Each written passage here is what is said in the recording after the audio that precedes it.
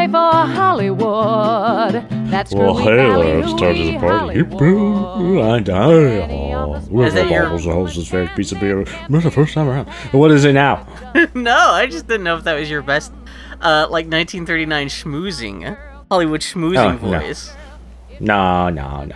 Which would be fitting for our podcast subject this week being the 1997, I believe, complete failure at the box office. Cats Don't Dance. I think this is the first time you've ever just called it out instead of saying box office smash. Yeah, no, this movie made about... No one knows this movie exists, except for, like, furries and, like, 3 animation fans, and that's it. And so this might be, by default, one of our lowest listened to episodes ever, because who gives a fuck about cats? Like, even talking about this on Twitter today, people were like, what the fuck movies are you guys talking about? With, like, Jimmy Durante and... What? Well, I mean, you do bring up an excellent question, Bill. Why did you pick this movie? I've always heard about this from other animation fans, where, especially, there seems to be a whole generation of people, even maybe a little bit younger than you, because you're about 7 years younger than me. Like, there's a whole generation of people out there, like, I'm in my early 40s, there's a whole generation of kids out there who are in their 30s, who I guess... even though this movie bombed at the box office, I guess it got a lot of play on, like, HBO, TBS, and Cartoon Network for, like, a couple of years in the aughts, in the early 2000s or something like that. And because of that, it kind of became actually what you would consider actually a cult film. Not like when people talk about cult films, but they're actually got, like, millions of fans. This is a cult film where, like, literally you could fill an auditorium with a number of people who like or even know that this movie exists. And, My only real personal interest in this movie was the fact that, actually, I'm a little more interested just in the Gene Kelly angle, because I guess he was a consultant on this film. And I only care about the Gene Kelly angle just because we've talked about him enough on the podcast, and I think this got brought up. You love that ass. Yeah, I don't know, you may have been the one to bring it up, that this was technically his last film credit. No, that wasn't me. Or maybe, I thought like one of his last films was Xanadu. Yeah. What do I know? And, well, I'd known about Cats Don't Dance before that, but in doing so many Gene Kelly movies for this podcast, not that we've done a ton, but we've done a decent number, a couple times in the trivia it's popped up that, like, his last film credits was Cats Don't Dance, which, watching this movie now, I'm like, how much did he consult? Because it's not like the dancing in this movie's... There's some shit with the lady cat. I can kind of see... Yeah. You would talk to a dance choreographer about. But, like, the main cat, he's dancing like Daffy Duck or Bugs Bunny. He's just, like, twiddling his feet. It's not like... You wouldn't think Gene Kelly was involved. No. And... Oh, God, I was going to say something else. Oh, the director, Mark Dindal, of this movie. He went on to direct The Emperor's New Groove, which is still, for my money... that's a contrast. Yeah, yeah, I guess that would have been just I guess his next project after this, because that would have been, like, 1999 or something like that. And Emperor's New Groove is, well, I think it may be the funniest thing Disney's ever produced. And a lot of it is due to the kind of the comic timing and stuff, which you can kind of see in this movie. Even though Cats Don't Dance doesn't quite hold a candle to Emperor's New Groove, because Emperor's New Groove actually had a budget. And I don't want to say talent, because it's not like Scott Bakula doesn't have talent.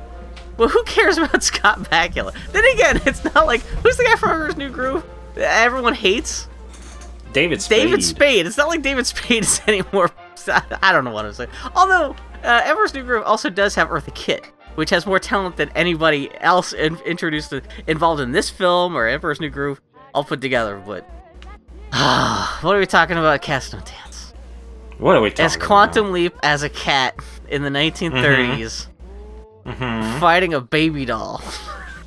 Yeah. Which is not exactly the most, like, appealing elevator pitch. Also, yeah, he's an anthropomorphic cat, and it's kind of the 1930s, but it's not, because, like, the beginning and ending songs are, like, adult contemporary music. They really don't commit to the 1930s thing.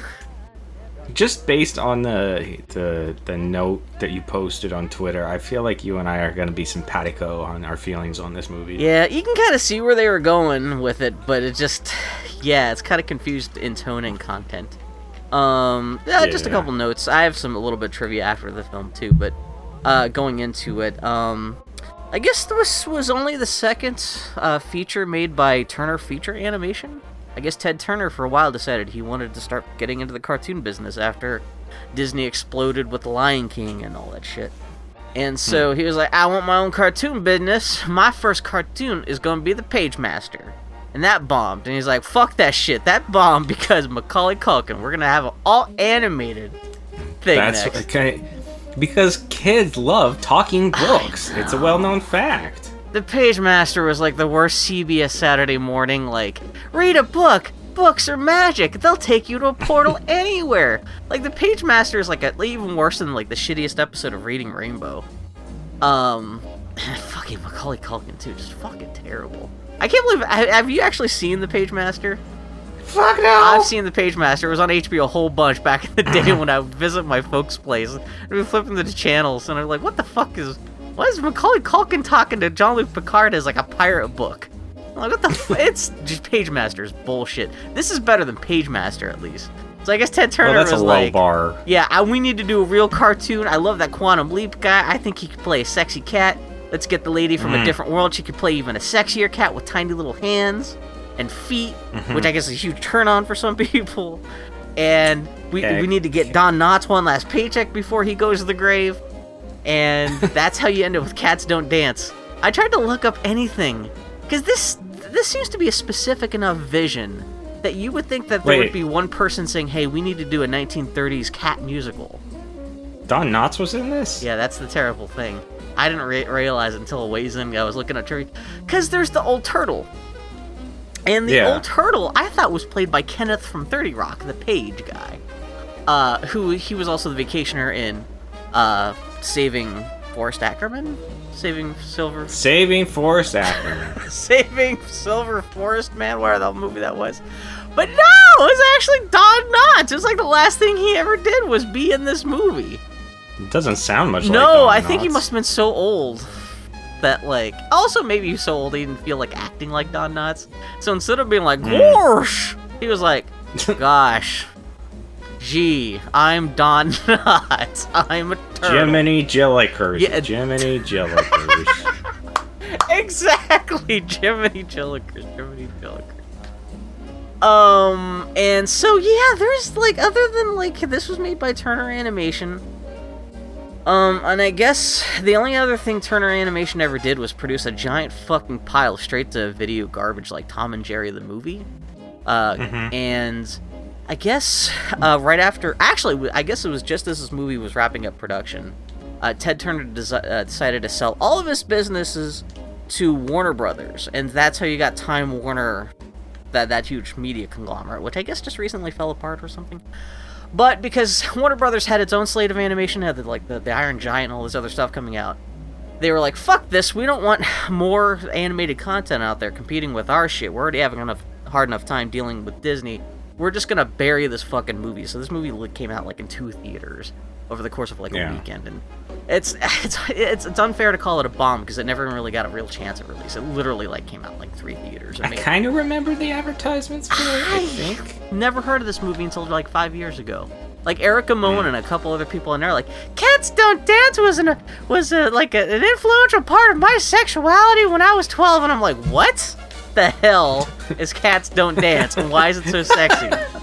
And now I've watched it, I'm like, man. Except even as far as 90s cartoons go, it's not sexy. No, it's not. It's actually it's relatively well animated though. It's the looking. animation's good. That's part of the weird thing about it. It feels like such fluff, and I describe it at the end of my notes. It feels like I'm walking into a webcomic 6 years in. Yeah. And there's all this lore and these characters are developed. And the art's really nice, but yeah. I'm showing up 6 years in, and I'm like, I don't know what the fuck I don't know these characters. Did you see there's actually a webcomic out there with like that's beautifully drawn that is like an anthropomorphic like cat kingdom? But it is like a 1930s kind of thing. It's not surprising. But like it's kind of like I wonder if they were inspired by Cats Don't Dance. But it's like this gorgeous. I think it's one of those comics where it takes like the creator like 2 months to draw a single page of the webcomic because it's so like. I don't know if it's well written or anything, but it is like sexy cats and like 1930s Harlem and shit like that. And yeah, in this movie, it's Yeah. You know what? It's not the content of the movie itself is so bad, but it starts off like there's like it feels like they tried to license Walking on Sunshine. Walking on Sunshine for the opening credits. Oh, hey, what the fuck is? It has. Never mind. You already answered. What? I'm already because I saw my first note was Turner feature animation. The fuck? Yeah, exactly. But you explained what that was. That was my first note, and that's why I decided to have a preface because I actually did look it up, and that's. Yeah, I mean, technically we're into the movie because like that's the first title card, and yeah, if you're an animation fan, you're like, what the like we're animation fans, and even we didn't know what the fuck this was. They started telling it like a storybook. There's this princess. Oh, I forgot. And there's this peasant. She's rich and famous and has a giant butler and everything she wants. Oh, but she's a total bitch whore. That's kind of the start. Yeah, and then but this peasant from this small village is really cool and everybody loves him. Oh, Danny, the pride of Kokomo. Oh, he has a dream. He's going to Hollywood. He's got a stick with a flag on it that says Hollywood, but for some reason it's spelled with a Hollywood W-U-D instead of W-O-O-D. And I was like, okay, so that... Yeah. I was like, okay, so that's the name of Hollywood in this universe, but then the next like frame is the Hollywood sign and it's spelled normally. No, and that just means he's fucking stupid. Or they're just he's a cat. They're just painting everyone from Indiana with a broad brush and just saying everyone from Indiana is a fucking moron. Although technically, this is 1939 and it would have been known as Hollywood Land up until 1949. And as much as this movie is trying to take the piss out of Disney at the start with like, oh, most stories start with a princess, but this doesn't have that. This has he ends up in Hollywood, and it's just as cheesy as the cheesiest Disney movie because he gets to Hollywood and he's all like, Hollywood's great, and it's like goes on for like the first 15 minutes of the movie, him just singing the song. I mean, I know the whole point is that he goes to Hollywood, and his ideals of what Hollywood is don't wash out. That's part of his arc in the movie, but like it just goes on for too long, and like I hate narratives where they try to put such a gloss on Hollywood. And of course, while they're all doing this, there's all these cameos from all these old Hollywood stars. Both of us posted our notes about this. Hold up. So hold on. Yeah, okay. So the opening credits is him traveling across America on a bus. I'm watching it now, and it's cool. Like, his name shows up on a riverboat. It's all nicely designed and everything like that. It's great. It looks like a 1940s Disney cartoon. But you can't skip one of the most important things we made a note about, Bill. Songs by Randy Newman. Oh, Christ, and that's... Oh, no. Fuck Randy Newman. No. Now, he's done some decent stuff. I wouldn't know. All I really know is about Randy Newman, like, his couple songs that I knew about before Toy Story became a hit, and it's all like... I mean, that's the funny thing to make fun of Randy Newman now, because all the songs are being. And every song I've heard of his since Toy Story, it just sounds like fucking Toy Story. And well, he's definitely got a style. Well, that's the thing. I can't really make fun of him just for having specific style, because I'm like a huge Tom Waits fan, and Tom Waits only has one song. Yeah. So it's just a matter of taste at that point. But, I was like, I should check out this Tom Waits Bill's always talking about. I don't, and then I listened to it and I was like, I can't tell Bill what I think of this man. It doesn't make him sad. This motherfucker get away with writing one song for 35 years and tricking people to think it's like different albums and shit. But yeah, so is there any... You know what's funny? Because like I didn't realize it was going to be an honest to God... Well, you know, it starts off kind of an honest to God musical because he gets to Hollywood, he gets off the fucking not boats. Well, one sec. Yeah. I got a couple more notes. Did you notice how many people worked on this story? Yeah, I just saw that. It is like 6 people worked on this story, and nothing. And 4 people worked on the screenplay. I'm only. That is never a good sign. Well, I'm jumping forward a little bit to post podcast trivia. I guess this movie started off as somebody had the idea that like, you know what, we need to do Roger Rabbit, but it's gonna be Roger Rabbit with Michael Jackson, and it's gonna be Michael Jackson in the 1940s with all the Warner Brothers characters. And somehow, I can find out no information about this on the internet, how it transformed from that into this. Next thing you know, like 7 years later, because it was like, it was 1989, 90 or something like that, like someone at Warner Brothers came up with the idea of Michael Jackson plus us, we'll make a mint. and somehow over the course of like a decade, it transformed into this. So I'm assuming there must be like 5 different versions of this movie, where it eventually just kind of warped into no Michael Jackson. It's all animation. It's Scott Bakula, but yeah. So who the fuck knows? That does sound like a decade's worth of screen art, just because this story is so fucking simple. It's like an Animaniacs episode. Yeah. But, yeah. No, that's not fair to Animaniacs. That's actually a good point. There's more twists and turns in your average like 10-minute episode of Animaniacs than there is in this thing. So not to say Cats Don't Dance isn't bad. It's just it's nothing. It's nothing.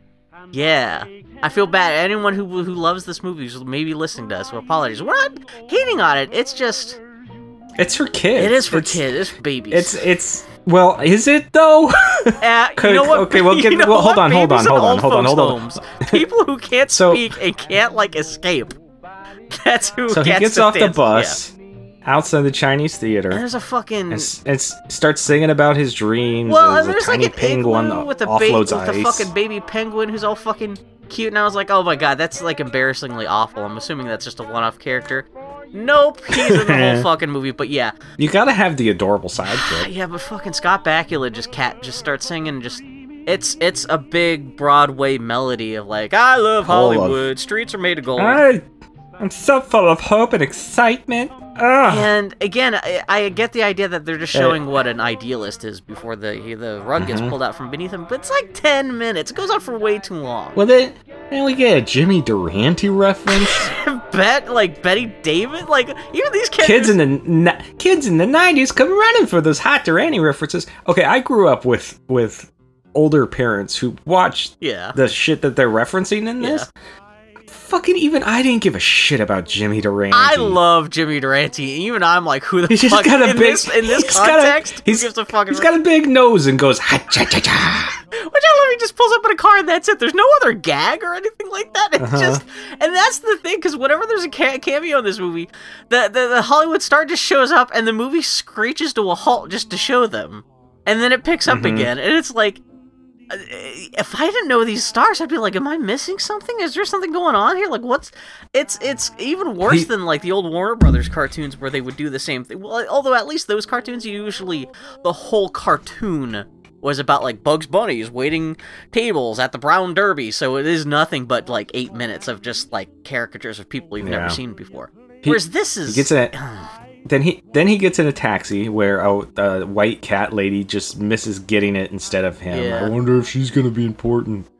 And then well, she's the only other like more Hollywood sucking in the movie so far. Yeah. More of Hollywood sucking its own dick, and then a Gone with the Wind billboard, and then Laurel and Hardy reference, and I guess this movie was made for me in 1997, and no one else. We still haven't done a Laurel and Hardy thing outside of the toy soldier thing or whatever, right? The Christmas thing? Yeah, it's pretty much, their longer stuff isn't that great. Their shorts are alright, but their longer stuff's we're not recording this, I guess tomorrow there's supposed to be the first trailer for the new biopic that's coming out about them.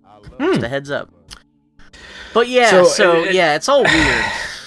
Yeah, and that's this whole movie is I don't know who it's for because, but then it's like they reference old timey shit like twice, and then the movie's set out of time pretty much. Yeah, exactly. Yeah, they don't lean on it. It's weird. There's inconsistencies. There's even inconsistencies like in the credits. There's like these parodies of movie posters that I'll get to. Oh later. well, don't. Yeah, we will get to that, good sir. You can tell that they only had the rights to a couple movies for that shit. That was fucking tired. So he also inadvertently causes the lady cat to spill her coffee, and burn the feather off her hat, and fall into a fountain, all because he's so happy and oblivious to the world, and just his head's in the clouds, and he goes into a talent agency. I wonder if she works there. Specifically, it took me a while to realize. Like, this Hollywood is not just filled with animal. I should have realized because all the big Hollywood star cameos that we see, they're actually humans. And so it's not just like a normal talent agency. It's for cat. It's a talent agency for animal actors. Yeah. Which maybe I was like checking my email and I missed the sign on the door or something like that. But yeah, he goes in there, he starts telling everyone he's got this list about how he's got this 5-day plan where he's going to get rich and famous by like Friday. Yeah, by Friday he should have his first big break. Duh. And then Fucking the Scott agents- Bakula, you deserve better. Darla Dimple needs 2 cats for her next Noah's Ark motion picture. Yeah. He's got one now. I wonder who the other This really cat is might the whole be. plot of the movie, isn't it? It's just like, Mm-hmm. oh my god, yeah. And it just is weird seeing like cigars and. I did appreciate that. Scene. This is like the last last domain of where you can kind of see Even- someone smoking like this in a kid's film. Danny the cat has one in his mouth. It's not lit. It's just there, but it's still weird. Danny the cat? yeah, really? the main character. Oh, does he? I Yeah, didn't he's even got a notice that. cigar. He's got a cigar in his mouth. It's not lit. Oh, okay. But after Yeah, you he definitely signs the wouldn't see that contract. today. That's for damn sure. So, Deja needs another cat. Who could it be? Oh, what's the There's only lady 2 cat cats in the whole Sawyer? agency. He bargains with her. They're trying? I feel like they're trying to do the fast, quick, like His Girl Friday and shit like that, but it doesn't really work. Yeah, that's the script for this movie is not that clever. It's not terrible, but like, yeah, they're obviously trying Well, to I go think it's for- also they probably didn't have people recording in the same booth at once, and you Yeah. can't do quick back and forth there's unless people are in the same recording together. one of the major bits of trivia I found out about this movie. I guess whoever was originally supposed to star as the sexy lady cat in this movie, she backed out after all the animation was done for that character. And so they got Jasmine Guy, who was the star of the NBC TV series at the time, A Different World. She came in and looped all that dialogue after the animation was done. And she did a good job, because I would have never expected that, like, that animation wasn't drawn to her performance, because it's really that good. seems like some shit that you would have, Yeah. had in the contract. If you finish recording your lines and that movie's animated, you can't It's back in there. out. You can't, like, you can't force, You did all the work, and now you want to go? Okay. Yeah, especially somebody as litigious as, like, Ted Turner, you think you'd have that shit nailed down. Especially if you've done, like, most of the role. If, like, bring in a fucking voice double to like, do the rest of it and keep, so. Yeah, It's kind of surprising this it's is- as good as it, like, they're kind of patois with each other as good as it is, but, yeah. But this is the first scene where I was just like, everything feels off. Yeah. Like, they're trying to make jokes that nobody gets references for and stuff. No, for me, you've never seen the Hudsucker Proxy, right? No. Well, which, man, I don't want to push it for Target Party, but No, it's on my list. it was on sale on iTunes just a couple days ago for like $5, so I picked it up and just rewatched it, and like that is totally what you think this movie would be, where it'd be like the Fast His Girl Friday, and the design, everything like that. And watching this just a couple days after watching the Hudsucker Proxy again, like it's the dumbed down kids version of that, but it's not even trying that hard to be like that too at the same time. Because once they establish it's like 1939 Hollywood, like all the other efforts to kind of make it look like that stuff kind of disappears a little bit. Like it's like in terms of the character behaving, all the characters and stuff behave like they would in like a normal animated film from like the mid 90s. So like you don't get any kind of like that Schmittish, eh? And it gets even more baffling when he gets to the movie studio backlot and everything just... it feels like they're trying to do a Roger Rabbit thing where he's moving around on the back, but it doesn't. It doesn't go. Yeah. It doesn't go. It doesn't go far enough. It's- there's I don't know. so much man. more It's room to have weird. fun with this idea, but like it's all very flat. Again, I think it's everyone the furries just want to fuck these characters. I think that's the only enduring legacy of this film. But I got tricked into making you watch this. Let's put it that way. Okay. Anyway. Hey, it was short. Yeah. Exactly. So, So yeah, they got the penguin from there is also back. Earlier fucking is also back. Pudge. And also some of the other characters that were in the agency. There's like an old goat, a fish. Why does there need to be a fish in a Noah's Ark movie? Yeah. Oh, they do they sneak in like a little bit of a drinking alcoholic joke with her, with the fish, because she's all like, "Hey, I need a drink." I thought it was cute. And the turtle, who apparently was Don Knotts. I thought it was somebody just doing a bad Don Knotts impersonation, but nope. Yep. So they all get on set in their costumes, and Danny gets his lines or line. It's one line. Yeah, it's that's right, meow. yeah. He is shocked at this being his only line, and what an asshole. Yeah. Well, He's probably gonna ad lib and ruin everything, couldn't and fucking find spell out. the name of the town right. Yeah, What do you find out expect? that the little girl Darla Dimples is a total bitch, and they start singing, and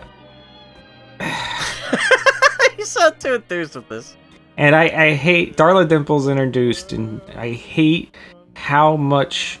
And she's not the only character. Like, this character design exists in so many things. Isn't there like a fucking Tiny Toons character that looks just like this? Yeah, it's Elvira. Oh, it is? Okay, yeah. And also there's Baby Doll from Batman the Animated Series, which is even more so. Did we watch the episode with that? That sounds familiar.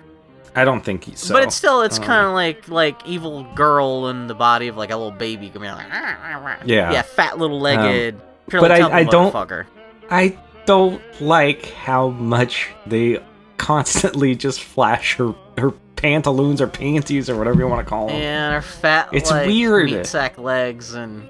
Yeah, I'm sure that turns on someone out there is like that's like a sexual awakening watching Darla Dimple for the first time. But yeah, gross. But she gets. I think she may get more screen time on this movie than anyone else in the film too, which is weird. Yeah, they thought they really had something with her. Yeah, which I can kind of see. I mean, she is kind of amusing, but like, she's so mean-spirited though. She kind of sucks the air out of the rest of the film. Also not in a good enough way where you're like, I get why she's a villain. She's just kind of mean now and then, and this movie, I feel like it could have been 10 or 20 minutes longer if they just gave some character development. There's no character development for anybody in this movie. Like you're just expected to know these characters. All the characters except Darla Dimple are like paper thin, and Darla Dimple, it's not like Darla Dimple's any more well developed than the other characters, but she just gets a mammoth amount of screen time. And whereas like the main character, fucking Scott Bakula, like he's just paper thin, just idiot the whole movie, and the girl's just girl until she's then also girlfriend, and that's it. Like there's no other. Yeah, so Darla Dimple sings about each animal, and they make this sound, and they say their one line. But of course, Danny oversins and steps in front of other animals who are saying their line, and meow meow meows in front of them. What an asshole! Yeah, I mean, I know we're supposed to be on his side, and he's supposed to be all, Dad's got big dreams, but fucking follow directions. Is this your first time performing? What are you doing? This is not a Hollywood thing. This is like if you have ever been part of any kind of performance ever with other people. Like what? Yeah. Like has he never been in a stage production in fucking Kokomo, Indiana? Like you would get fucking murdered for doing this shit. Like.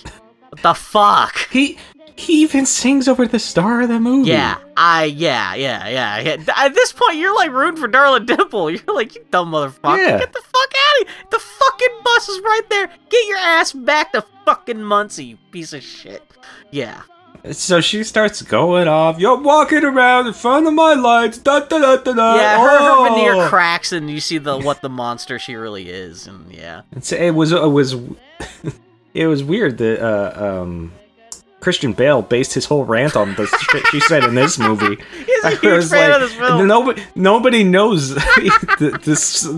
Nobody knows this movie, so he was able to lift it wholesale from this movie. He was just reciting "Cats Don't Dance," but was too embarrassed to tell the media that that's what he was doing. Like the two Cats Don't Dance fans out in the audience who could actually who heard that tape were like, "Hey, that sounds familiar." Actually, mm-hmm. Yeah, she freaks out and. Yep. And then she hates animals, especially that one. It's random that she hates animals. I guess somebody online was trying to link it back to there was the rumor, I guess back in the 1930s that I never thought about this, but of course this would be a rumor that people had rumored that Shirley Temple. There was a rumor going around that Shirley Temple was like an alcoholic 40-year-old dwarf who hated animals. And specifically the hated animals part. It's just what? I guess anything that would show her up, and I guess that this is supposed to be parodying that rumored personality of Shirley Temple's, that she was like a fucking 40-year-old Latvian drunken dwarf or something like that. Which obviously that's not true. She's actually a little girl. She wound up growing up and older. It's not like they went through 14 replacement Shirley Temples, but oh my god. They didn't?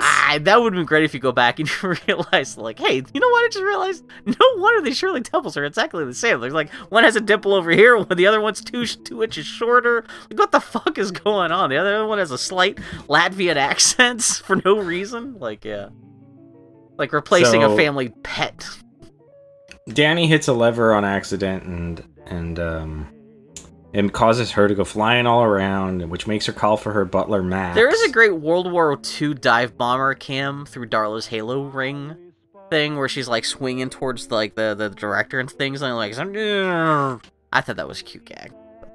And then, but yeah, her fucking butler Max shows up, who's this giant like fucking King Kong ape of a dude. Yeah, King Kong Frankenstein. Just makes a giant hole in the wall. Yeah. And walks under the set with a dramatic choir singing. Oh, yeah, wah, wah, wah. And he cracks his knuckles, picks up Danny, and says, "How does the kitty go?" And Danny says, "Meow." And he says, "Very good." The animation on his lips is pretty great, though, because, like... Follow directions, asshole. I love when he says, like, good, like, his lips kind of unsealed to say good across the surface of his mouth. In Emperor's New Groove, there's... the villain of that movie has a bodyguard who's not quite like this bodyguard, but there's a similar dynamic where the bodyguard's, like, a source of a lot of the humor in the movie. And the villain is kind of like a hysterical, angry lady, kind of like all the in Emperor's New Groove, it's a decrepit old lady as opposed to like a screaming baby monster like this. But there's a similar dynamic with the villains in that movie and this. But yeah, Max, fucking what, like just like not even punches Danny, but just like flicks his thumb at him and drives him into the ground, and that's it. Yeah. Then the one thing I think it's probably the only thing that I actually enjoyed in this movie is he walks back out the hole that he makes and just kind of scoops away in a flash of light and dust and smoke. And that was probably the only real part of this movie that made me chuckle. Which, that's not good out of like an hour and 14 minutes. Like, that's... Yeah. Anyway. So, later, everybody's making fun of Danny, rightfully so. But the hippo lady feels bad. And then Sawyer they're goes actually and talks outright to him. mocking Danny at that point, not just like yeah. And so Sawyer goes and talks to him. The cat lady does, and he's confused. Did I hit a sour note? What happened back there? This stupid motherfucker doesn't even realize what he did. Yeah. The fuck are you trying to come? What are you doing? The fact that the white sexy cat lady is sympathetic at all to him rather than slapping the shit out of him makes her seem stupider. Like, even though she's more in the right because she understands, like, you fucked up, but he's all like, brr, brr, brr. And fucking Pudgy the fucking penguin shows up in his fucking, oh my god, I thought they were gonna like, it almost seems like a character out of a fucking, who's the guy whose cartoons I hate? The guy, it's Ralph Bakshi. Ralph Bakshi. It almost seems like a parody of a Disney character in a Ralph Bakshi movie. This Pudge character, so cute. And he talks like a baby, and he's got like a little orphan's hat on, and this is the part I realized, like, he's gonna become the fucking Quantum Leap's like fucking surrogate like partner, and they're gonna, and like he has to teach him how to fucking dance, and it's just, oh fucking Christ. When people like this, like, I'm watching it right now, and this looks like a parody of when people talk about shitty talking animals in movies. This looks like a parody of what you think that would look like. Well, before the penguin comes up, like, Sawyer's talking to him, and he's like, "What happened?" Sawyer's a great name for a sexy lady cat, by the way. That is, I do give a hat tip to that. And she's like, "It's not that simple." And he's like, "It was in Kokomo." And she's like, "Maybe you should have stayed there." Yeah, probably. Exactly. That's the fucking lesson you learn. Go back and that's it. Yeah, you done fucked up, kid. So then the penguin comes up to him and he's like, "That was great, and I want to dance like you." And tries to do it, and Danny's like, no, it's more like this. And he shows him. And I'm assuming this is like the Gene Kelly input showing off right here a little bit or something. Yeah. Heartwarming. No. And then Danny wonders, hey, where's that music coming from that we're dancing to? And they follow it to a decrepit-looking, ratty-ass trailer. Oh, yeah, that's right. Well, I was gonna say, this is kind of like the one big part of the movie. You get to see Danny actually do like a real soft shoe kind of routine. But the way he's designed, he looks like a fucking dick and balls that got turned into a cat. So you can't really see what his legs and feet are doing. He's just kind of doing little kicky, spinny dance moves.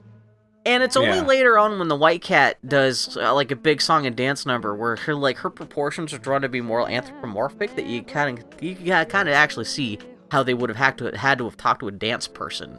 specifically to see what they should have her do. But like, yeah, this is the one, like, he dances, but it's all just like, I mean, it's well animated, but it's not like you wouldn't suspect that fucking Gene Kelly had like advised on the dancing. No. As well. But anyway, yeah, they find out. What was his advisement? Make the cats dance. Okay, Don't Gene. fuck it up. Make the fucking give one left foot and one right foot, and make sure you don't have a trip on each other. The fuck you asking me for? I'm gonna be dead in 6 weeks. But yeah, then they find there's a fucking gypsy fucking caravan thing inside another part of the soundstage. With an elephant who dresses up like a woolly mammoth which is like the MGM lion. Yeah, this whole studio is supposed to be like MGM, down to like the owner of the studio being like, instead of Louis B. Mayer, it's like Louis B. Mammoth or some shit like that. Yeah, LB Mammoth, and he recognizes Danny and is like, "Oh, you're the guy who caused all that trouble. Oh, jolly good show." I think this is Sala from Indiana Jones and the Temple of not the Raiders of the Lost Ark. Yeah, you're correct. Yeah, you're right. Also Gimli from Lord of the Rings. Yeah. Yep. He's talking about peanut tea. The star of Sliders, the hit television shit! show. I'm surprised he and Danny don't get a fist fight about who's the best syndicated time traveler. So, Sliders. Should we do Sliders someday? If you know that much about Sliders, you can be my guide from one reality to the next. No. Okay. And so he's like, "Oh, he wants some tea," and then it's funny because when he rocks around the trailer, everything slides side to side because it's all goes on. This is like, there's enough time spent on this gag as anything else in the whole film, and it just goes on for fucking ever. Like it does. It's no plot thing, and this character really has nothing else to contribute to this whole film.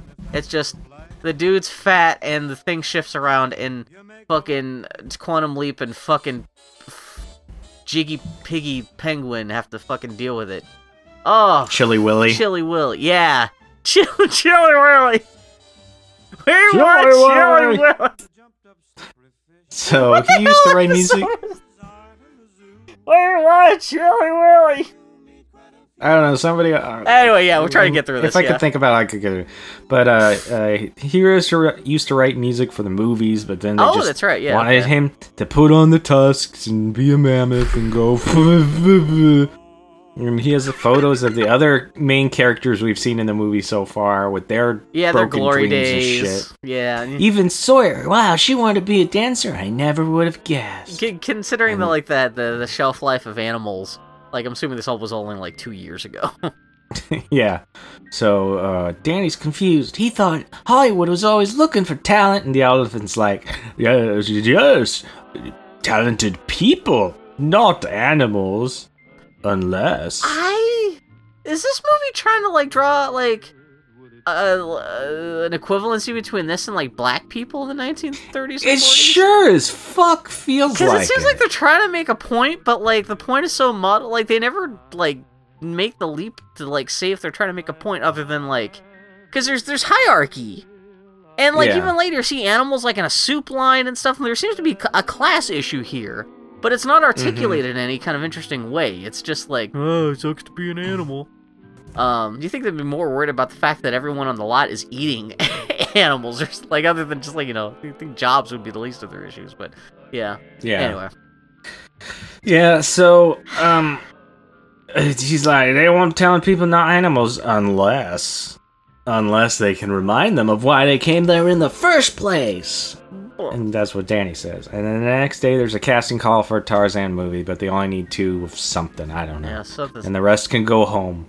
So, and a joke is made about the turtle going, I guess I'll go home and clean. And he just goes inside his shell, and you hear a vacuum. That's like the one joke that turtle guy gets. It's like Don Knotts' last joke ever. How did they not have him play a fish as a little nod to like Mr. Limpet? You think he'd be? Come on, it's one animated legacy, but.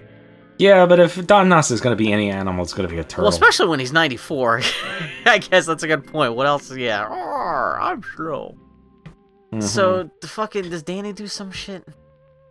Yeah, he jumps up and starts to sing about how if they all work together, they can make their dreams come true. If they all work together, yeah. And they sing, and this is the part I noticed. Yeah, go ahead. I'll continue. This is part of the movie where I noticed they do the thing where, like, characters will start off kind of gray colored, and as soon as like Danny touches them or hands them an instrument, they suddenly like turn very like, vibrant, which is like an interesting like animation trick. But they kind of lean on it too heavily in this movie that it actually becomes noticeable. Even to a first viewer like me, I was like, well, they keep on doing that trick throughout the film, which it gets a little like the moment you see a character standing there and they're kind of like gray colored, you know he's gonna touch them, they're gonna spring to life and they're gonna start doing like jazz hands or some shit like that. But yeah, he's like throwing banjos at people and shit. Yeah, and it's a half an hour into this movie, and Danny has zero character development aside from just being wow, Hollywood. And he's like that throughout to the end of the film. He has no character arc. He's just, I guess Hollywood has the character arc because they didn't realize how valuable animals are, and I guess maybe Sawyer has. But no, he's just, I fucking hate Danny. Yeah, oh my god. Yeah, and so Dimples is getting beauty treatment inside of wherever the fuck she is. I don't know, something. And Max is doing it, and hears the music outside, and he's like, "What's that racket?" And then even Sawyer is typing on a typewriter to the beat of the music in the office. Oh no! Yeah. And then she goes down to the ground on a fire escape and stuff, and Danny tells her to dance with them, and he heard she's a natural, and she's like, fucking give it up. He'll never get to dance in the movies. And he says, who says anything about movies? We're just having fun. And they say he came so close to saying the title of the movie. Yeah, which is just kind of a really random title for this movie, too, because no one, I guess it would have been more accurate to say animals don't dance, but I guess that's less indicative of what I don't know. Yeah. I don't know. Whatever. So, there's a funny part where Max the butler starts wiggling his hips, though, to the music. Because, like, Darla leaves to go, see what the hell's going on. Bilbo. What's that? Dimple sees what they're doing and laughs about it. But then she looks off looks to the side, and Max the butler's kind of shaking his hips and dancing, and then she's like, Max! And he stops, and who cares? Well, if he's dancing and having a good time. Mm-hmm. Jeez. So then Sawyer dances, and Danny dances, and it's animated well, but aside from that, it's not engaging, so okay. Yeah, there's one of the few parts, because like I said, the lady is a little more anthropomorphic. You can kind of see how Gene Kelly would have been more involved in this stuff, but yeah. So Danny ends up in a zoot suit, too, which kind of brings up some class racial issues here, too, but yeah. Anyway. They finish. Sawyer says the dancing is a waste of time. And Danny asks what if I could get you an audition with LB Mammoth, the head of Mammoth Studios? Yeah, what if you could do that? That's a hell of... I mean, I guess his plan's working out, like, on the second day. He's already got someone saying, hey, do you want this thing you've wanted your entire life? Hey, Bill, do you remember the movie we watched where somebody lies about getting somebody else an audition? Oh, no. Who Framed... I had to think about it. It took me quite a while. I'm trying to think of anything with, like, any kind of show business tangent that's not Roger Rabbit. Yeah, it is. I'm pretty sure, if I remember correctly. No, isn't it a plot point in Anchors Away?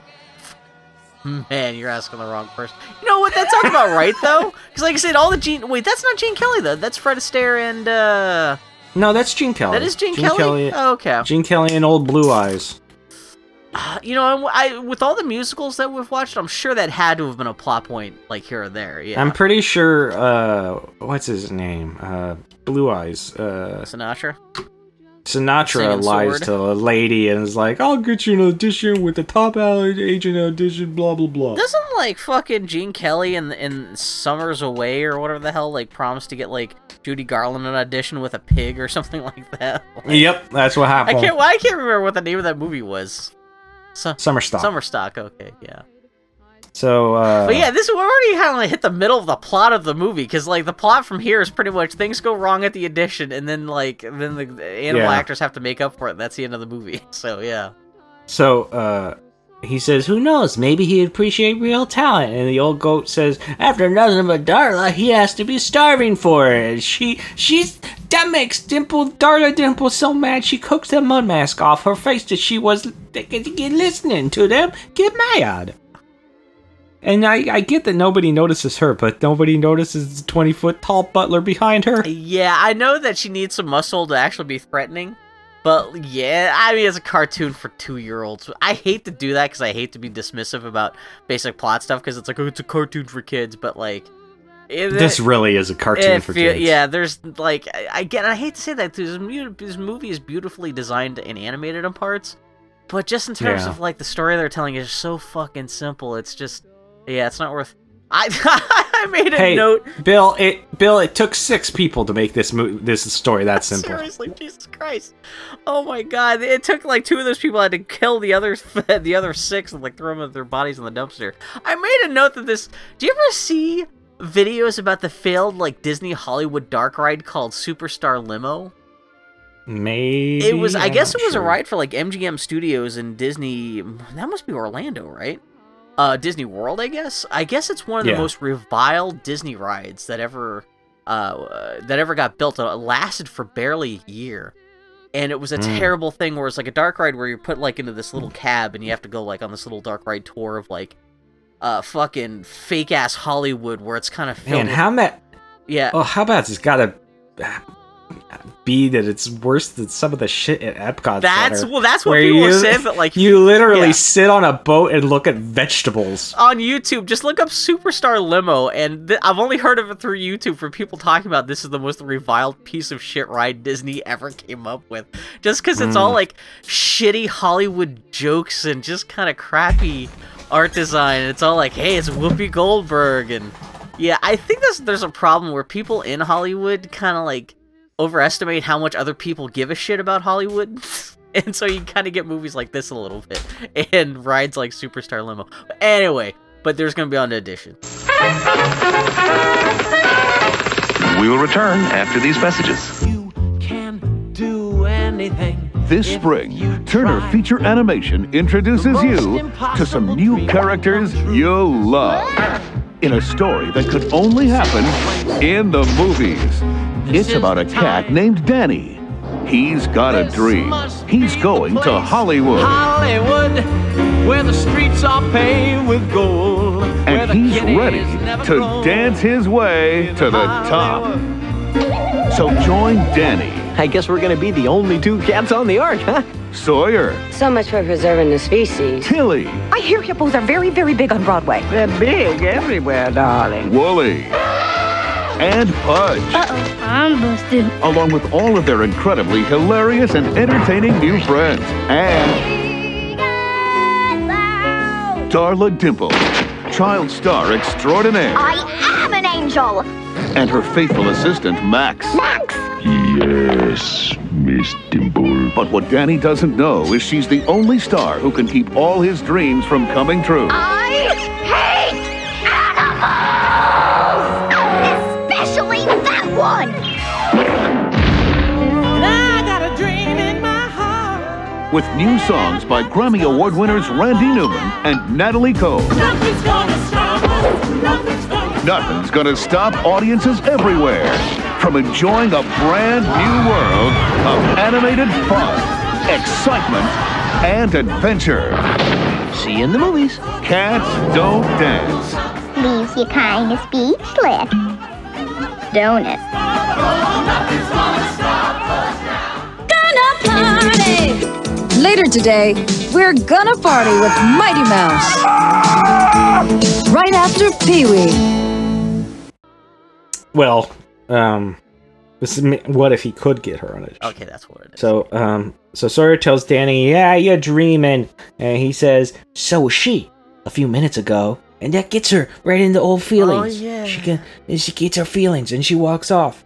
And the Penguin asks Danny, can you really get her an audition with Mammoth? And he says, it's worth a try. And once she sees us, there'll be a whole new set of stars in this town. Oh. Isn't this like the plot of the Muppets Take Manhattan too? And even that's not necessarily the best, one of the better Muppet movies, but anyway. And then Darla tells Max, invite that cat to tea. Yeah, and they're doing that thing where she's trying to be cheerful, but she's also like falling apart at the edges. Which is, you know, from an animation perspective, it's kind of funny to see, but like, yeah. But she does.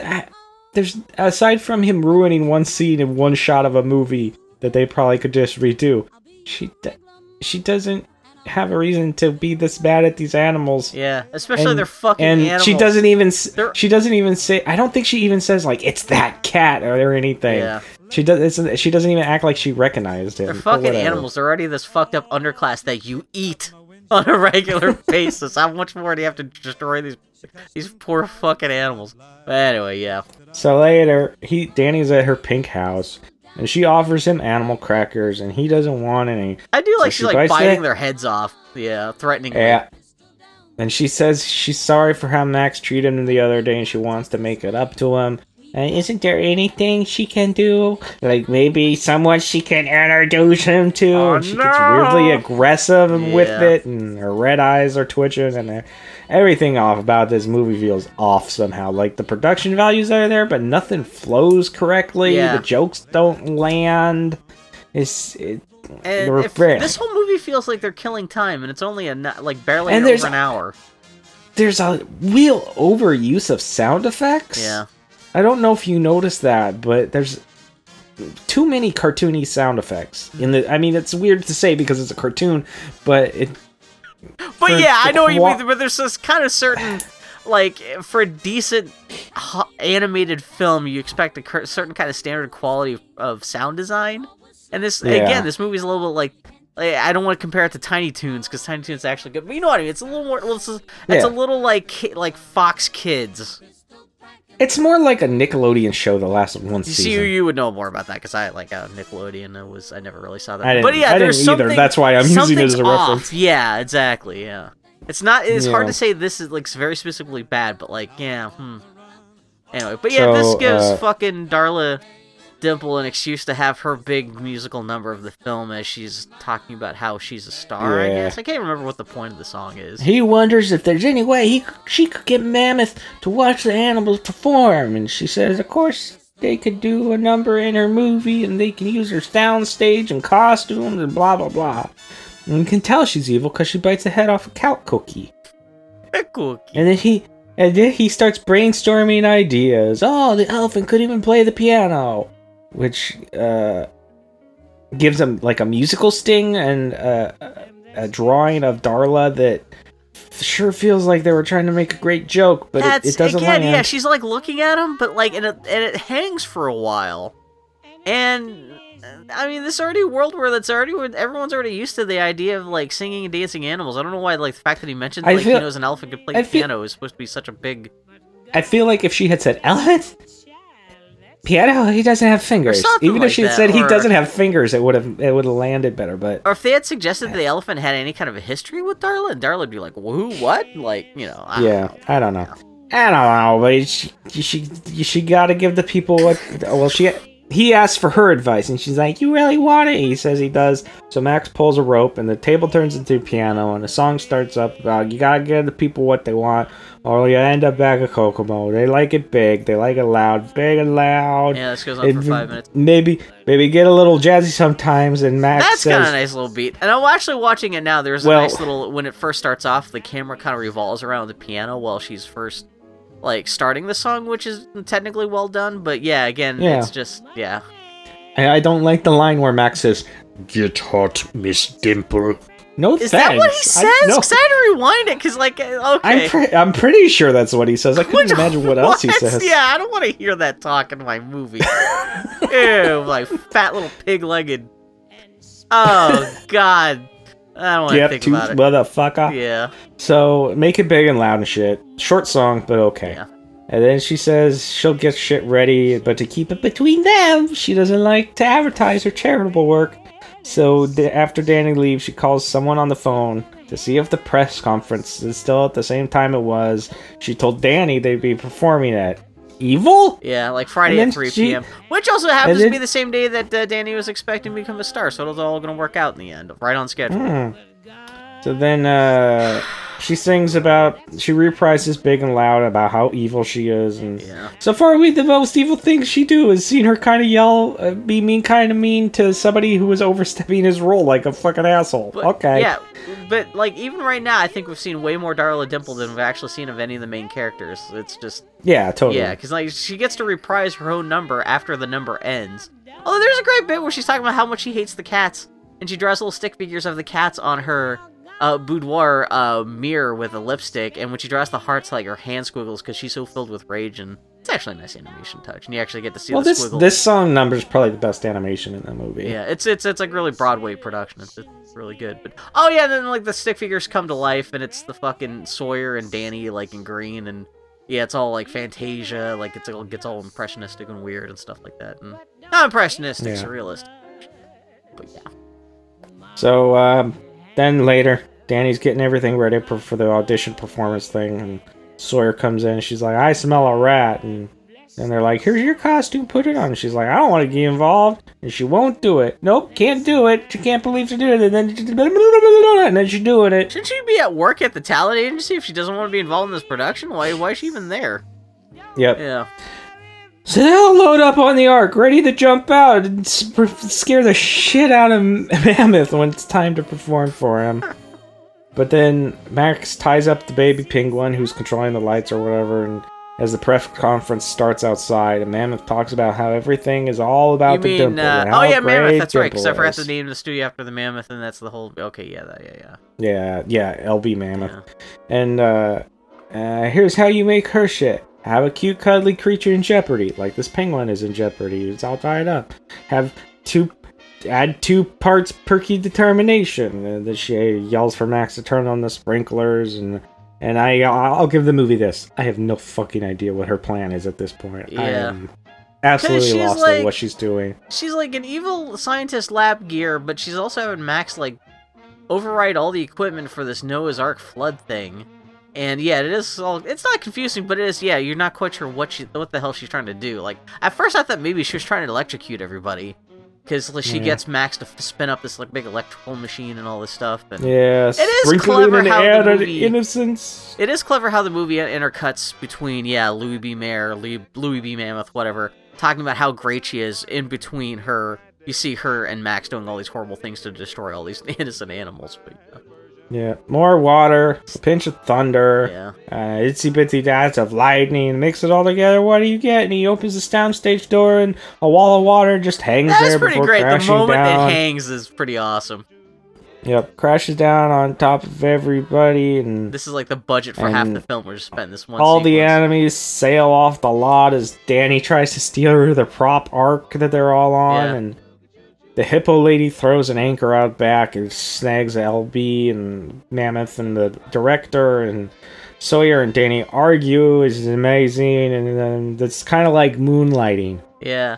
And they're arguing so much they end up crashing the Ark, and they end up going through like the costume department, and so Louis B. Mayer and all the other guys end up being dressed like hula girls and shit like that, and fucking Sawyer and Danny are still arguing over the controls for the Ark, and they like it goes on. Yeah, it just goes. Yeah, and they keep on arguing to the point that it's like, okay, this has gone from being cute and like will they, won't they, to being like, you guys are gonna kill yourselves. Just fucking turn the wheel one direction or the other. But yeah. So that everything finally calms all down. Yeah, they crash through a build like it looks like Scrooge McDuck's money vault or something like that. But yeah, then everything comes to a halt though, and yeah, no one's dead, but they've like fucked up a big chunk of the studio. Yep. So finally, and then Mammoth is like, "You animals will never nibble kibbles in this town again." And all the animals are fired. Wait! Movies need animals. What are you doing? Yeah, they kick Danny out, and like literally all the animals in town are outside of the studio now unemployed, like giraffes and shit like that. And so, yeah, I guess they're just gonna use stuffed animals, and there's a nice shot too where like Danny's all super bummed when he sees everyone fired outside the studio. And Darla shows up in her limousine, and his reflection is in the window of her car, and she rolls down the window to reveal her smiling evil face, and he realizes that he just got fucked over by Darla, and that's a nice little reveal of the. Well, he hugs Danny. She hugs Danny and says, "Nice working with you," and drives off. Yeah. And they're like, what? All the animals are like, what the fuck? What? And she said she wanted to help us. And they're like, and you believed her? Yeah, fucking doy, Danny. You fucking country fucking bumpkin who's been there for 48 hours and fucked everyone in Hollywood. Oh, so now everybody's sad. Danny. Everybody's sad. You can tell because it's raining. Yeah, exactly. Yeah, it's raining. This is the late third act blues. Well, late second act blues. Yeah. The animals are all hanging out in a diner talking shit about Danny, which justifiably, he really fucked everyone over. They should be plotting how to cut off his head and deliver it back to Louis B. Mayer to get their jobs back. He may have had, been trying to get them ahead in life, but he just sucked at everything. Yeah. After one day in Hollywood, he ruined everything for every animal. He murdered Hollywood. And then Sawyer goes outside and sings a song about something in his eyes. Yeah. It's Randy Newman as fuck. I hate you, Randy Newman. Even through a sexy cat lady, you can't even get shit good. Her tiny hands upset me for some reason. They seem almost non-functional. But yeah. Probably are. And then she sings and he's sad and walking around being a sad sack of shit. He should go hang himself. Well, it seems weird because he has flashback to his animal quote-unquote friends, like people he said 5 words to. Met the day before! And it's all at like 3 frames a second? Yeah, I think it's something where like maybe ran out of money, and so rather than coming up with fresh animation, they had to take some old clips from earlier in the film and just kind of slow it down to match the montage that they wound up building, but yeah. And then the song finishes with the line, "This time I've got to believe in his dreams." Why? What has he done to make him... Like, how is... What's he done? He doesn't deserve a song from you. His stupidity has killed everybody. Like, what? Yeah. No! You've known this guy for a day and a half, and you were right all along. No! So don't... Yeah, this is one of those things where you're not with the I know, like, it's a huge movie stereotype of, like, the fucking innocent with the dreams and can overcome evil, but this guy has done nothing but shown what a fucking idiot he is, and who is not willing to work with other people. He just runs roughshod over everyone else and gets other people in trouble for it. And it's like, holy shit, like, this isn't like a respect authority thing. It's like, there's just how things work sometimes, and you can't jive with that, then fuck you, you don't belong here. Like, yeah, it's a teamwork issue. Oh, I hate Danny! So the hippo over here there's a nice her... there's a nice painting of when Sawyer's ending her song, though. There was the cloudy sky is clear and the moon comes out, which is actually really nice, kind of like noirish paint. But anyway, I'm gonna shut up and let you talk. Hippo over here tells her she can still catch him at the bus stop, which is apparently a one-way bus to Kokomo with nobody on it. Yeah, I wonder why there's only one person on there. Jesus. But she just misses him as he rides away, leaving only his stupid pork pie hat behind. Yeah. Sad? I don't know what we're supposed to be feeling, because again, inside his hat is his schedule to stardom. Monday, go to Hollywood. Tuesday, get agent. Wednesday, get discovered. Thursday, go to premiere. Friday, land a big part. Saturday, get some stank on my hang down. That's a thing. What an asshole. Yeah. Fuck him. She and all the other animals should get on a bus to Kokomo to beat his ass the moment he's off that bus in front of all of his friends, saying, "Don't come back." Well, when they kick Homer out of, like, hey, stay out of Springfield. No, stay out of Riverdale. That's what it is. That's how he should end up back in Kokomo. Stay out of Hollywood. Yeah, it should just be the turtle. Stay out of That's Hollywood. Don Knotts' last line. Stay out of Hollywood. But yeah, perfect Don Knotts. Oh, this is when we see there's like soup kitchens with animals now because of what this dick shut has up, done. Bill. Okay, I'm just it's happening. Okay. Well, I guess I've got to go a little faster to catch up where you're at because just keep going. Well, okay.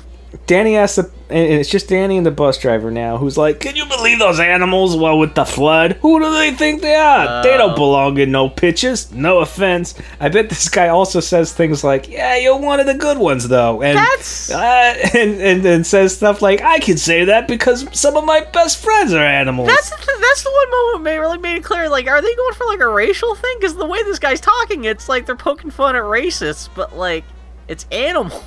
But yeah. So anyway, the bus driver keeps talking about how shitty animals are, and it's too close to actual racism. Yeah, that's what I said. Like Icarus, like too close to the racist would say. There. Yeah. A racist would say to a non-Caucasian to be comfortable, and then Danny sees animals in line at a soup kitchen they've been employed for like It's 5 hours. Why are they already at the soup kitchen? I mean, hey, you gotta get your next meal. They may have only been fired for literally 2 hours, but hey. And the penguin's walking with a bindle, looking sad. I guess he got evicted. But then too? he gets lynched by a bunch of non-animals and shot, and it's terrible. And in the movie, it only turns a dark turn. I do like his bindle. It just has his ice cube in it, which I thought was funny. I hate this fucking character, but that's a good joke. So then Danny's like, stop the bus! And the bus driver's like, what do you want to stop for? We just barely got started. And he says, exactly. See you in the movies. Also, he sees a billboard for fucking Little Archangel, which is Darla Dimples, the thing they were working on, and he suddenly gets a plan. Yeah. I do like... the title of her movie being a Little Archangel is pretty cute, considering what, she's evil. So, of course, she'd be an Archangel, but yeah. Anyway. So... he runs up and talks to the penguin, but you can't hear it. And then they sneak into the movie studio and send out invites to the premiere to animals. I guess they fake.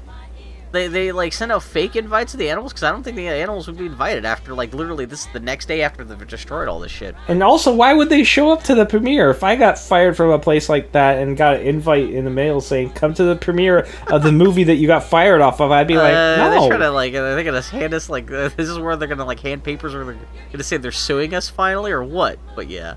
Yeah. So then we get the red carpet with Joan Crawford, Cary Grant, W.C. Fields, Clark Gable. All the kids in the theater watching this movie must have lost their fucking minds when this scene happened. All the hottest stars are... all their heroes on screen at once. Amazing. Yeah, that no one cared about since their great-great-grandparents were children. Yeah.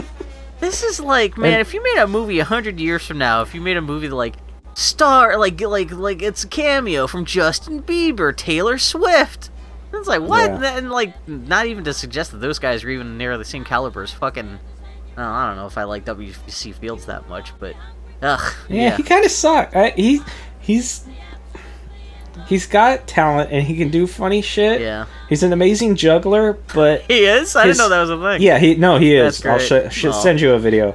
But, all his shit is old-timey, I'm a henpecked guy, this woman's nagging me, that kind of shit. I saw something where somebody was talking about how he was originally the studio's original pick to play the Wizard in The Wizard of Oz, and they were like, oh, it would have been such a better film. I'm like, I like Frank Morgan, he's more of a normal guy, whereas you know exactly, it would have been W.C. Fields telling those kind of jokes. It wouldn't have fit The Wizard of Oz, and women are stupid, so... Yeah. And then after all those stars show up, LB Mammoth shows up, and when he shows up in his limousine, everything freezes. Yeah. Till he says "carry on." I thought the movie broke for a moment. Was that a joke? I don't get what happened there. The movie's just doing random shit now. Just because, again, there's no story to the movie, so this random shit has to happen for there to be jokes. Because there's no story-driven humor in this movie. Yeah. Because there's no story. Darla Dimple shows up, everybody's stupid excited. Yeah. And as the movie starts, the animals go in to get their seats and watch, and Darla Dimple stuffs her face with food. It's hilarious. There's a great thing where she does, she sticks a baguette into her mouth and just makes a fucking bandsaw sound. Wood chipper. I thought it was kind of funny. But...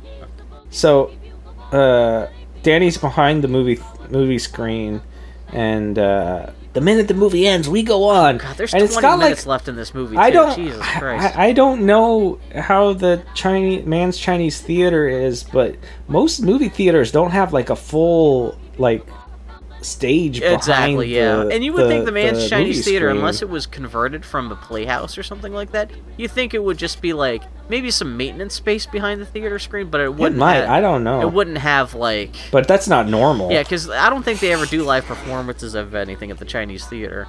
Yeah, so is this actually? I'm assuming this is. Oh yeah, because at the front you see all the hands in the cement and everything like that. So yeah, this is supposed to be the Chinese. Granted, that's not the point, but yeah. Yeah, it was just weird to me. But they get set up as the movie goes, almost dropping drums, but they don't. And then the penguin snaps his bow tie, like pulls it sides and snaps it tight, which alerts Max. I do like that that's the thing, because suddenly the camera smashes to Max and you get to see that sound enter his tiny little ear, and I thought that was kind of funny. And he appears backstage and picks the penguin up, rubs him on his bald head, which makes the penguin into a magnet so he can stick him to the rafters. He's doing the static electricity trick like he can kind of do if you rub like a balloon but against your don't you need hair to do that? Yeah, I think they're doing that. But like, this becomes a running gag for the whole rest of the third of the film, that now the penguin's like charged with electricity, which I don't know what they were going for. No. Like, it's just the thing. That should have been the name of the movie. I don't know what they're going for. But it's a joke, I guess, because things happen, and so anyway, Danny and Max start fighting. Well, they don't start really fighting. Max just chases Danny on the roof. Yeah, he punches through several times before Danny goes flying off the roof, and with Max not like turning around and going back, dusting off his shoulder. Yeah. But he was saved due to landing on the giant Darla Dimples balloon. Yeah, I don't know if we mentioned it before, but there's a giant Thanksgiving Day balloon of Darla Dimple. Yeah, yay and stuff. Yay! So Max chases him on the balloon, saying, "Kitty, kitty, nice kitty." Which, if he had just let the balloon sail into the sky, that would have been the end of his problems. But no, yeah. And he backhands Danny, and for a movie that has too much sound effects, there's no sound effect when he connects with him. I had to rewind it to see if he actually hit him, or if they were just suggesting that he kind of like whiffed him so hard that like he missed, but the rushing air was enough to knock Danny off. No, he actually hits him. I wonder if that was like a ratings thing, because it is a pretty hard blow. I wonder if they had the sound effect there, that would have like been a problem with the MPAA. But there's a whole, and like Danny, like there's like he doesn't get knocked out or anything like that. He just, from the blow, he just ends up like on one of the rope stays that's keeping the Darla balloon from flying off. He just rides that back onto the roof. Mm-hmm. And then Max starts pulling on the rope to bring him and the balloon back to towards Danny, who's on the rooftop. Yep, but then he pulls it closer and closer and starts laughing maniacally, but then the balloon pops on one of the pointy things on top of the theater with Danny quipping, "How does the kitty go?" And he's meow, and then he flies off. This movie's kind of like half-assed attempt at like a Schwarzenegger comeback, or like you dominated, but like which it doesn't even make sense. How does the kitty go? It's just a callback. It's just random. Yeah, but it's a bad callback. Yeah, that's what I'm saying. It's just, and that's the product of 6 writers, gentlemen. That's what. Presumably paying each of these guys like tens of thousands of dollars. That's the quality of joke in Hollywood you get from 6 fucking writers. Yeah. So the penguin comes out and says the movie's ending, and we gotta go. People are gonna leave, and we gotta get it done. And then so they go out in front of the curtain and says, Danny comes out and he's all fucked up from the fight with Max. He's bleeding everywhere, just like, oh fuck, oh god. He's got like a caved in area on his skull, and he's got like a nail sticking out. I just wanna sing for you, and everybody's like, oh my gosh, get that cat a doctor. My last breath will be for you as I sing you a song, oh Danny boy. Yeah, but magically he's all better. Like the camera goes to see how Darla's reacting, and suddenly cuts back, and he's putting his coat back on, but now suddenly his coat's all fixed. But and now he's dapper. Kinda. He comes out from behind the curtain, but he's in full blackface, and he starts going, "Mommy," Jesus. And you're like, "This took a turn I wasn't expecting." This movie actually made in 1939. That's entirely possible what the finale would have been. Oh god, Hollywood, I hate you. After fucking But there's actually a reference to Holiday Inn that I think is. We'll get to that in a bit, but yeah. But he says, Darla Dimple loves everybody so much, she's asked for a live performance from you, and everybody's like, "Yay!" That's good. And then he's like, with animals. No, that's bad. Everybody stops clapping. They are just like, what?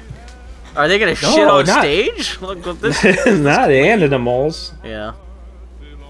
So, and it turns out that like fucking Sawyer has like collected all of the animals that he's invited to the performance. They're backstage now, but they're all like, "We don't want to perform. We hate everybody. We want to die alone in an anonymous hellscape of racial class divide." And then Danny has to like give a big rousing speech about like, "Hey, we gotta do it." I'll let you talk about well, it. Yeah.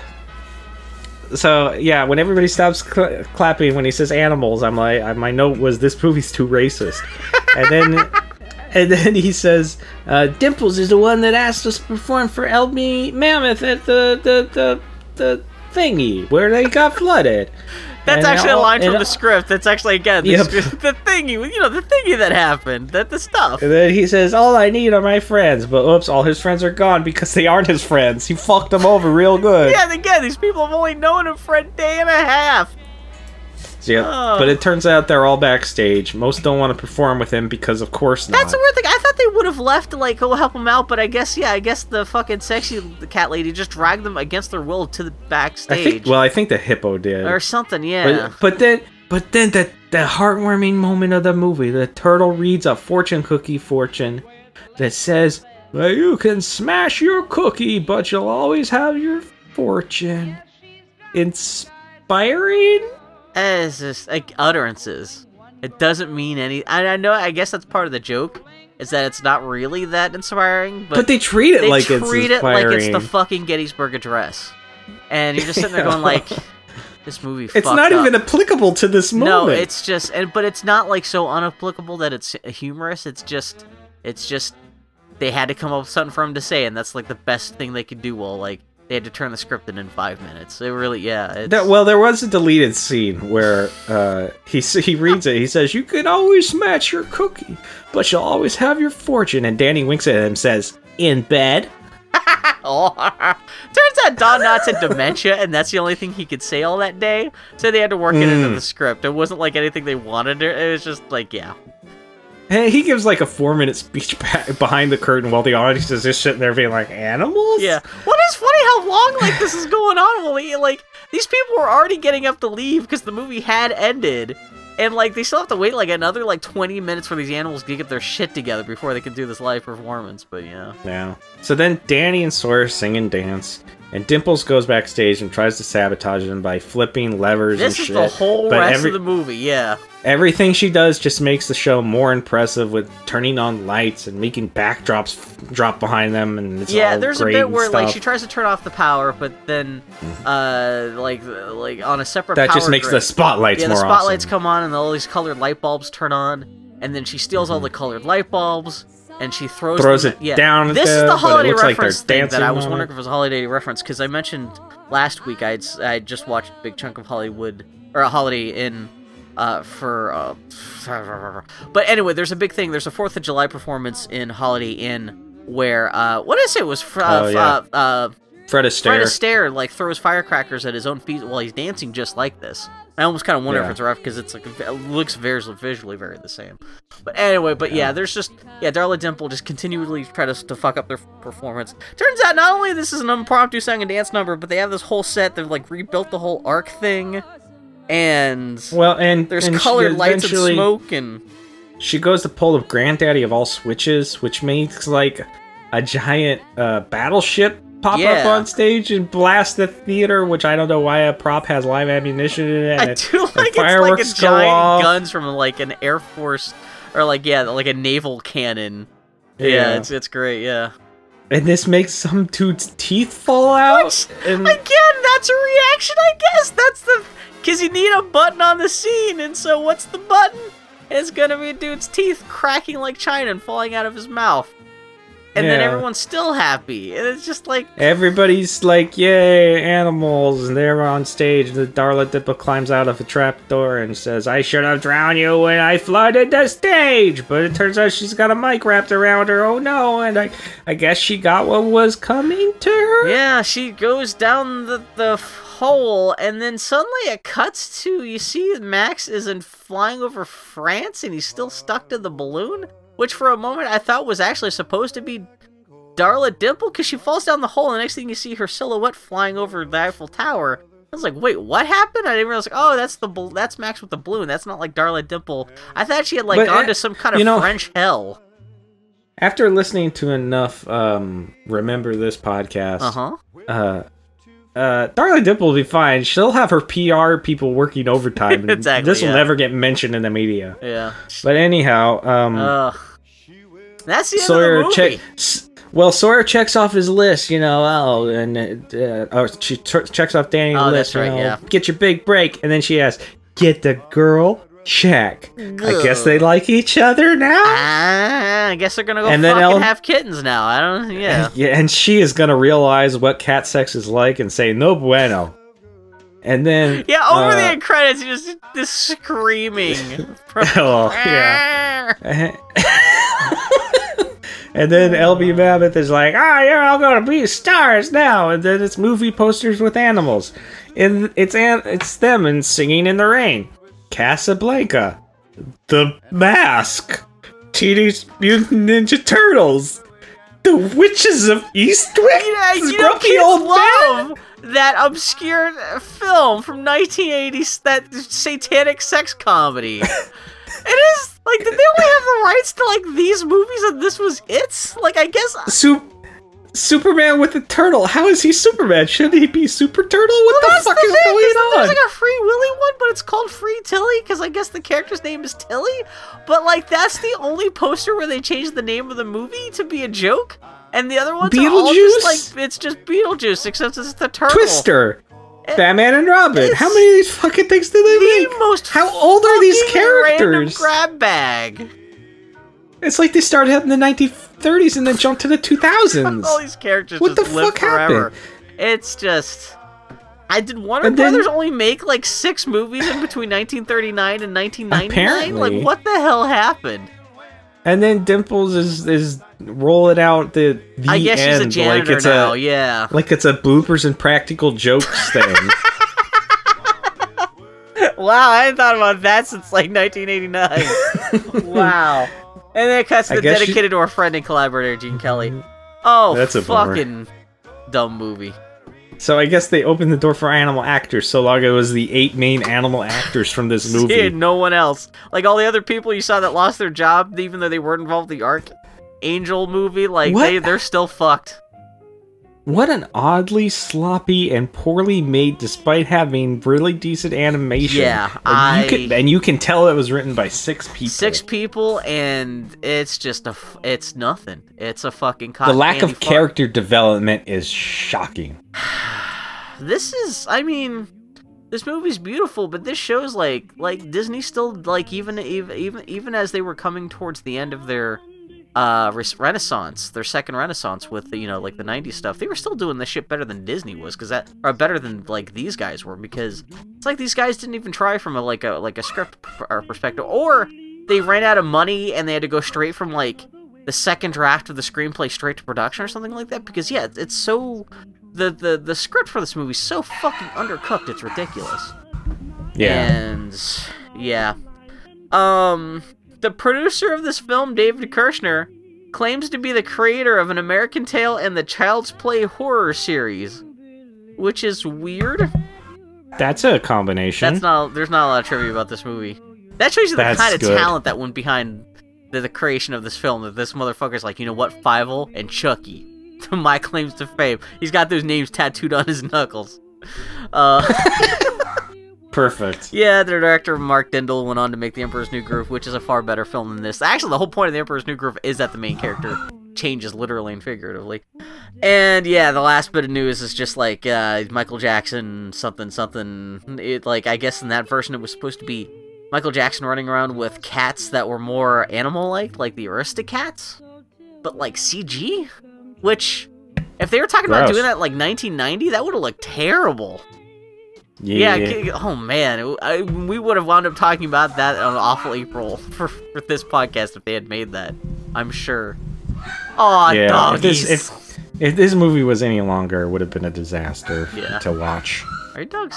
But they're mad. Kelsey's home. Oh, that's a good thing. Kelsey's a good person, a good dog mom. Well, they're mad because she's not coming in fast enough. That's one. So this is all proof that all animals are dicks between your dogs and this movie. Yep. Okay, so that was Cats Don't Dance. Yep. It was sure a thing. Yeah. Now I can forget I ever watched it. Yeah, thank you for putting up with that, because this has been a project I've mentioned a couple times before in the past, and you're like, I've never heard of it, and the title does not inspire confidence. So Yeah. at least it's off my checklist now. So yeah. Well, I'm good. There's not a lot of trivia for it. That's it. Yeah, it's like people are scared to talk about this movie, other than to say that this guy went off to make The Emperor's New Groove. It's like, no one wants to take responsibility for it. I don't think it's ever been put out on iTunes or on Blu-ray or anything like that. It's been left to fucking die. Yeah. Well, from happy garbage for children, next week is going to be a little bit of a tonal shift. This may be the biggest neck-breaking tonal shift we've ever done from one project to the next on this podcast. Yeah, we're going to be talking about some of the works of Junji Ito. Yeah. Specifically, we're for sure going to be talking about Uzumaki. And I'm going to try to tackle, 2 other books that you recommended. Thick Omnibus, but I started off by reading his latest collection of stories that he selected himself. Oh, really? Called Shiver. Okay. Yeah. Yeah, Shiver's the one I started reading, and then I realized it was 400 pages long. And I was like, oh man, if I want to make sure I can get I should probably start on Uzumaki first, because that's the big story of his that we're tackling.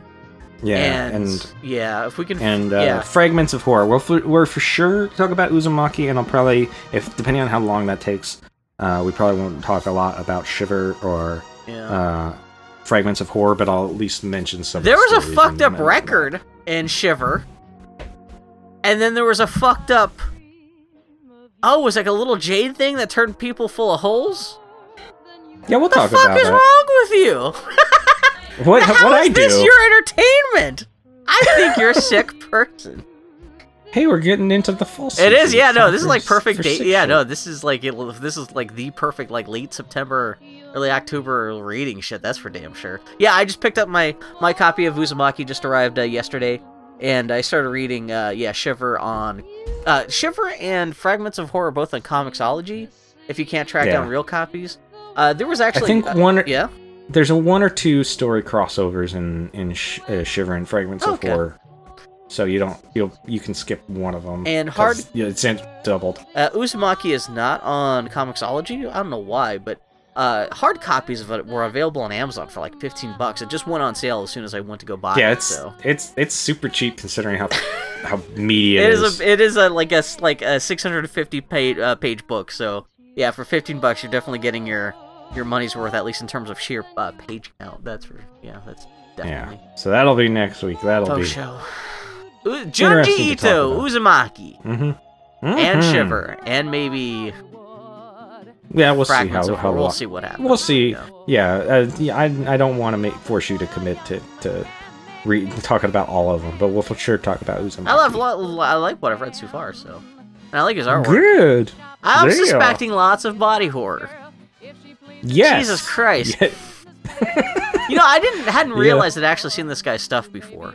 And it's nice to actually put a name to that art style, because I've, especially around Halloween, you get to see his stuff passed around. But the works of Junji Ito next week. Yeah. Tardy the Party. And Tardy the Party. Until then, we go dance off in colors. We gotta get on that bus and go to Hollywood and change. That motherfucker's in town for a day and a half, and he gets to live out his. That movie is all the wrong. All you have to do is show up, not pay attention, be an asshole, and you're rewarded. So maybe that actually is the accurate representation of how Hollywood works. As long as you just blow over everyone else's opinions and just supplant them with your own, you'll make it in Hollywood. Yep. So that was Cats Don't Dance. Next time, Junji Ito. I got nothing else. Bill, you got anything else? No, that's it. Oh, wait. You're Muddering on Twitter. I'm the Grumpy Turtle on Twitter. Tardy Podcast on Twitter. Tardy Podcast on Facebook. TardyPodcast.com. Tardy Podcast, all the thing. Share us around. We appreciate you. Please. Appreciate. Bill's not below begging. No, I will suck dick for listeners. that is when I'm in the animal soup kitchen line. That is my sign. Oh, God. Yep. So, until next time, keep your culture, pop culture. Goodbye. Shows what you can Take do care, guys. if your horse can act. Hooray for Hollywood. They hire fellas whose physiques are good, and then they tell them they're the perfect shaped men to act like ape men. Then they convince them they should. They make them grunt and yell, and people think it's swell. Hooray for Hollywood.